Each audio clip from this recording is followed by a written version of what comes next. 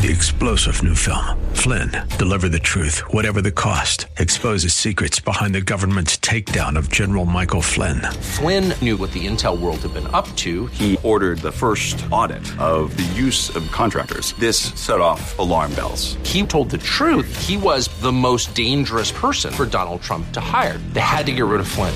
Flynn, deliver the truth, whatever the cost. Available now. Watch it today. Go to salemnow.com. salemnow.com. Welcome. You are listening to Hope and Faith Ministry, a broadcast of the historic People's Baptist Church in Boston, New England's oldest African American church. Hope and Faith Ministry features the inspirational sermons of my father, Dr. Wesley Roberts, senior pastor at People's Baptist Church. We're so glad you're here. Dr. Roberts has a powerful message of hope and love for your life and mine. Now enjoy this broadcast of Hope and Faith Ministry, brought to you from People's Baptist Church of Boston.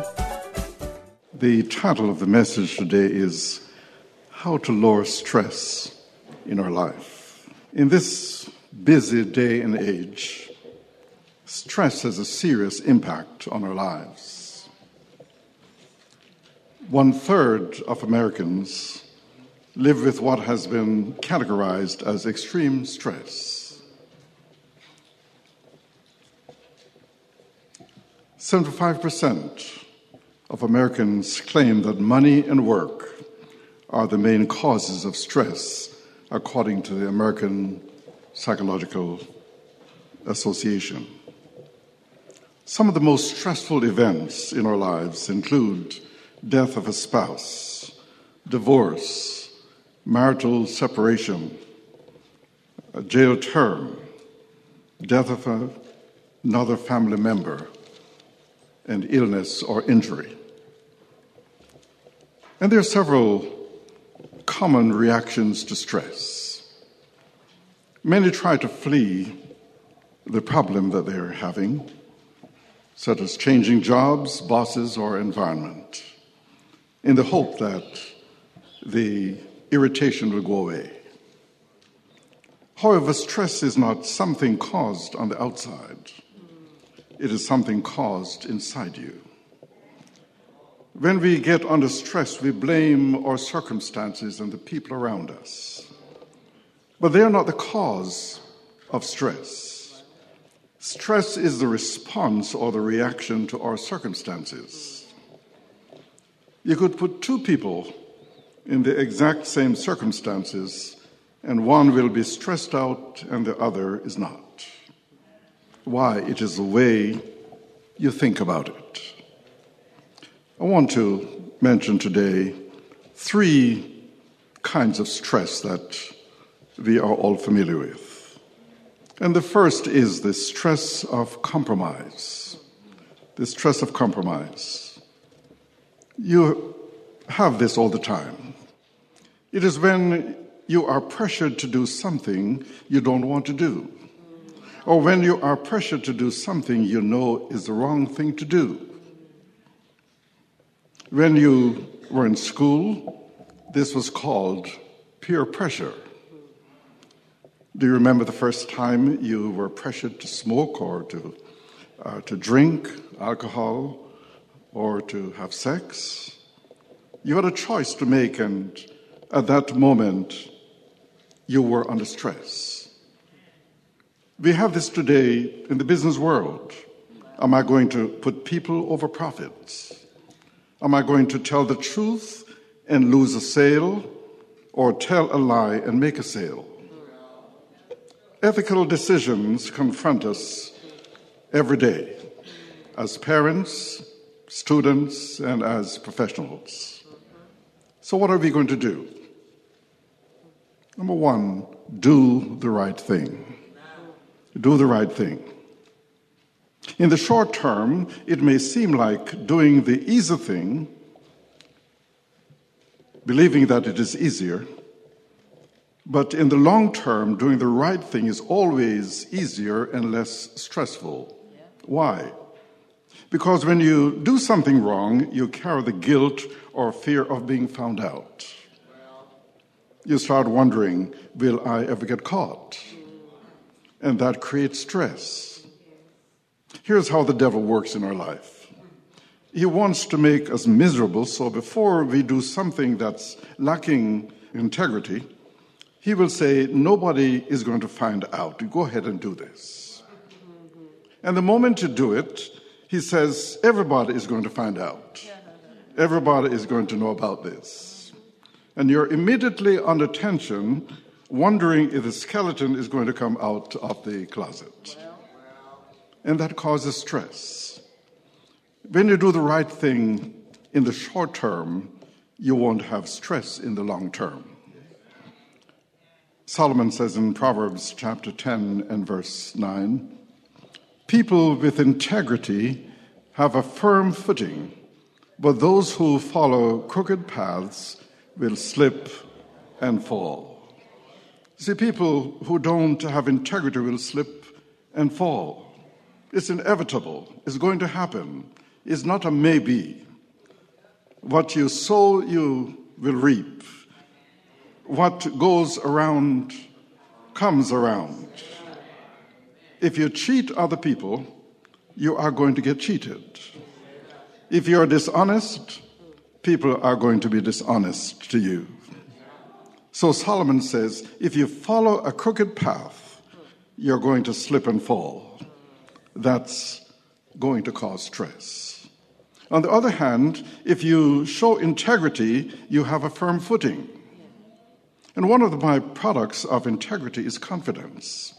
You don't have to remember who you lied to. You just tell the truth. And few things destroy integrity faster than greed. When money enters the picture, people tend to throw out their values, their integrity, and everything else in order to get more. One of the fundamental decisions we have to make in life is what's more important, truth or things. And Washington probably needs to hear this. So those are the options, truth or things. If truth is more important, then when you come to a compromising situation, you're going to do the right thing. If things are more important, you will give up truth. You lie in order to get more money, to save money, or to make money. If you want to lower the stress in compromising situations, the first thing you do is always do the right thing, no matter what anyone else says about it. People don't like people who say this is right and this is wrong. No one wants to hear that what they're doing is wrong. But the only way to not be criticized in life is to do nothing, be nothing, and say nothing. People are going to judge your motives, misjudge your reasons, put down your methods, and say critical things about you. But don't worry about it. Don't get stressed out about it. Just trust the Lord and look to His future for you. But there's a second kind of stress that some of you are quite familiar with, is the stress of conflict. The stress of conflict. Because we're all different, because God made every one of us different, we all get into conflict or conflicting situations. Conflict is never fun. It's always tough. Nobody really likes it. In fact, if you like conflict, then you probably need to see a therapist or a psychologist. Unfortunately, most of us never learn the tools and skills of conflict management. We don't learn them from our parents. We don't learn them in school. So we go through life not really knowing how to confront and resolve issues effectively. In fact, a lot of times when we get into a conflict, we make matters worse by the things we do. We take a little thing and blow it into a big thing. I'm sure none of you have ever done that. But the Bible gives us a lot of advice on conflict management. There are many, many principles in Scripture on how to resolve conflicts with your boyfriend, girlfriend, parents, children, spouse, other people, and even your enemies. So let me mention two that are great stress relievers when you go through conflict. First is change your focus. Change your focus. That means intentionally switch your focus. Switch your focus from your needs to the other person's needs. Switch from looking at your situation from your point of view to looking at the other person's situation from their point of view. And I'm convinced that the secret of conflict resolution starts with understanding where the other person is coming from. The Apostle Paul tells us in Philippians chapter 2, 3 through 6, when you do things, do not let selfishness or pride be your guide. Instead, be humble and give more honor to others than to yourselves. Do not be interested only in your own life, but be interested in the lives of others. In your lives, you must think and act like Christ Jesus. Christ himself was like God in everything, but he did not think that being equal with God was something to be used for his own benefit. And the New Living Translation puts it like this: your attitude should be the same that Jesus Christ had. Though he was God, he did not demand and cling to his rights. So underline rights. You see, in America today, we are taught to stand up for our rights. But as believers, we need to recognize that when we accepted Jesus Christ as Savior, we committed our rights to him. Because he gave his life for us, you give your life to him. And when you do that, you give him all your needs, all your hurts, and all your rights. You say, God, I give you all the rights to my life. Now, how do you know when you have taken your rights back? There's a real warning light. It's called anger. Anytime you get angry, it's a big warning light that you have taken back the rights you have given to God. You say, I have a right to this. I deserve to be treated in this way. Well, what do you mean you have a right? You gave your rights to God when you became a believer. When you gave your rights to God, he said, I will assume responsibility for them. I will be your defender. I'll be your fulfiller. Either you can fulfill your own needs or you can let God do it. Who can do a better job? Who can be a better defender? You or God? The answer is clear. So in conflicting situations, the second thing is you need to watch your words. You need to watch your words. How many relationships have been destroyed because of a careless word spoken in the heat of anger during a conflict? Words do hurt. The Bible is very clear that there are some verbal weapons that you should never use as a believer. There are certain words, certain weapons that if you pull them out in your relationship with whoever, you're assuring destruction of that relationship.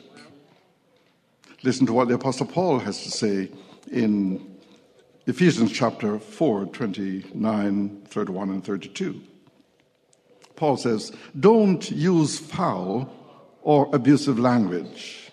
Let everything you say be good and helpful, so that your words will be an encouragement to those who hear them. Get rid of all bitterness, rage, anger, harsh words, and slander, as well as all types of malicious behavior. Instead, be kind to each other, tender-hearted, forgiving one another, just as God through Christ has forgiven you. See, God says those verbal weapons, foul and abusive language, are out of bounds for us as believers. The world can do it, but you should not do it. You are different. Amen. So don't use foul or abusive language no matter how mad or upset you are, because all that it's going to do is to make things worse. There's a third kind of stress that we all have to deal with, and that is the stress of competition.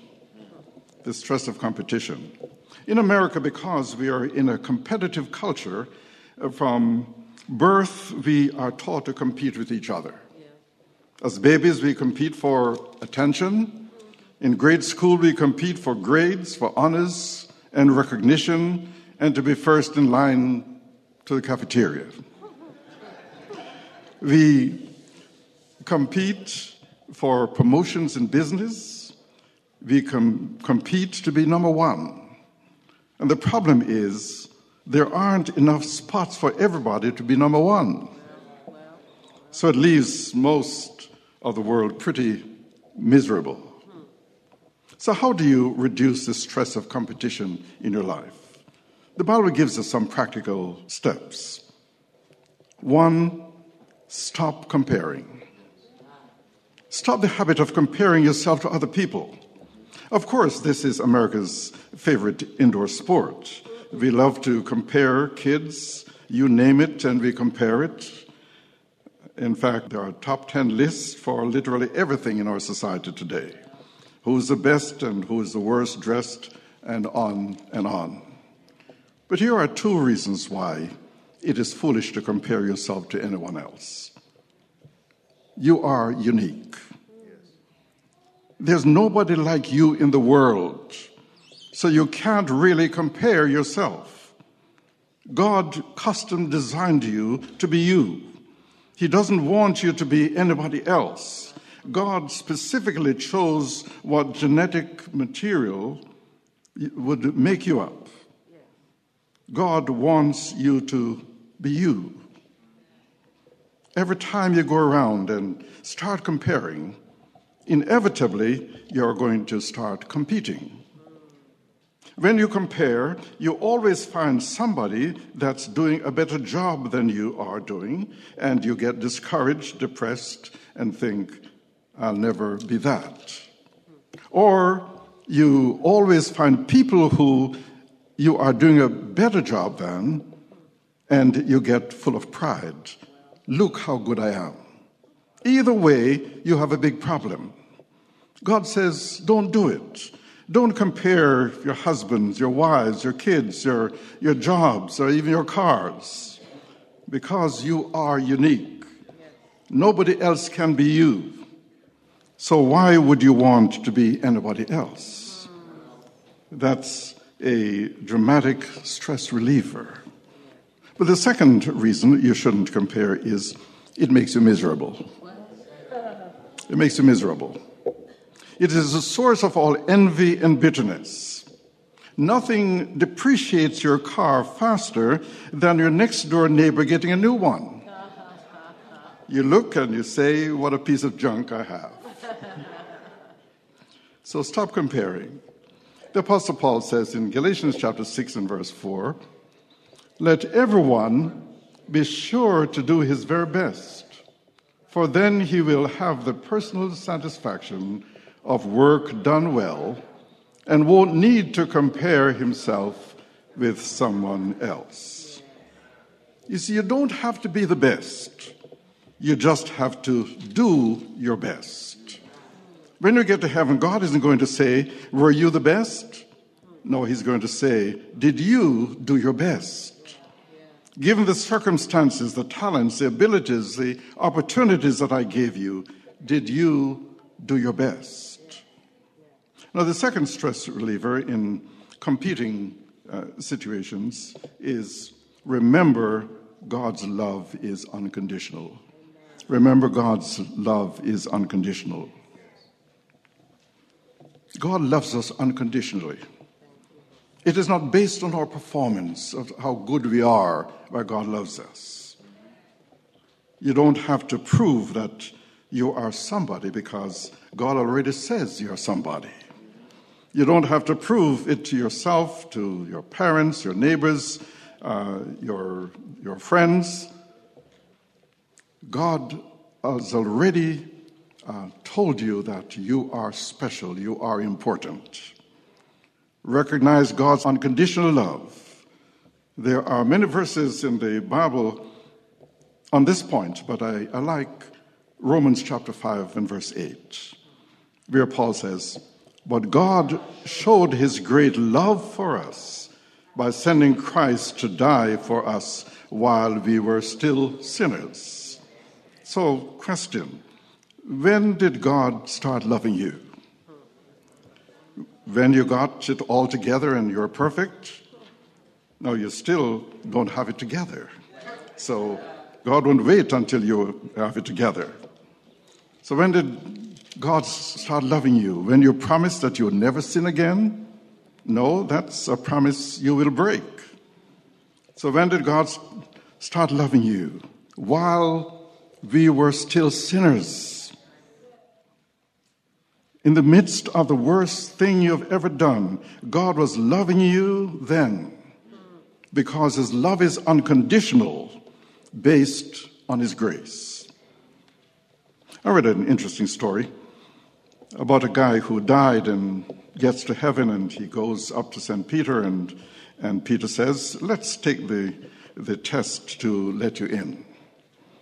And the guy says, "Test? I don't know. I did not know there was a test." "Oh, yeah, you have to get 100 points, said Peter. "Oh, I didn't know. This is really a surprise." And so Peter says, "Tell me what you've done on earth."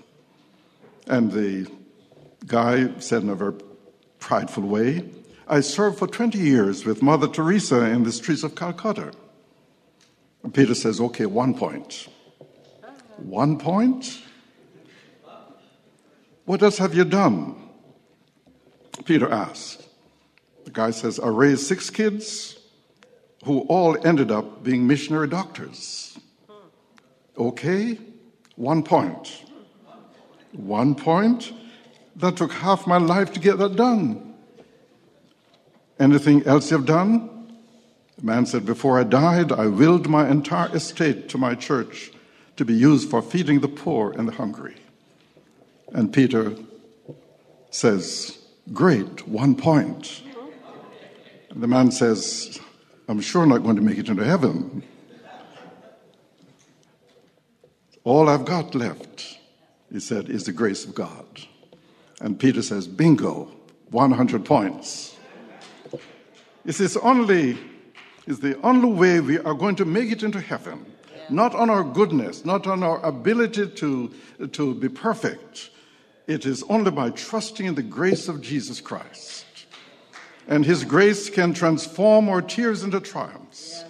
It can transform our gloom into glory, or weakness into strength, or barrenness into fruitfulness, or worries into worship, and our heartaches into hallelujahs. No wonder John Newton called it amazing grace. And Halder Lilanus calls it the wonderful grace of Jesus. And in the chorus of that hymn, it says, "Wonderful the matchless grace of Jesus, deeper than the mighty rolling sea, higher than the mountain, sparkling like a fountain, all-sufficient grace for even me, broader than the scope of my transgressions, greater far than all my sin and shame. Oh, magnify the precious name of Jesus. Praise his name." Amen. Amen.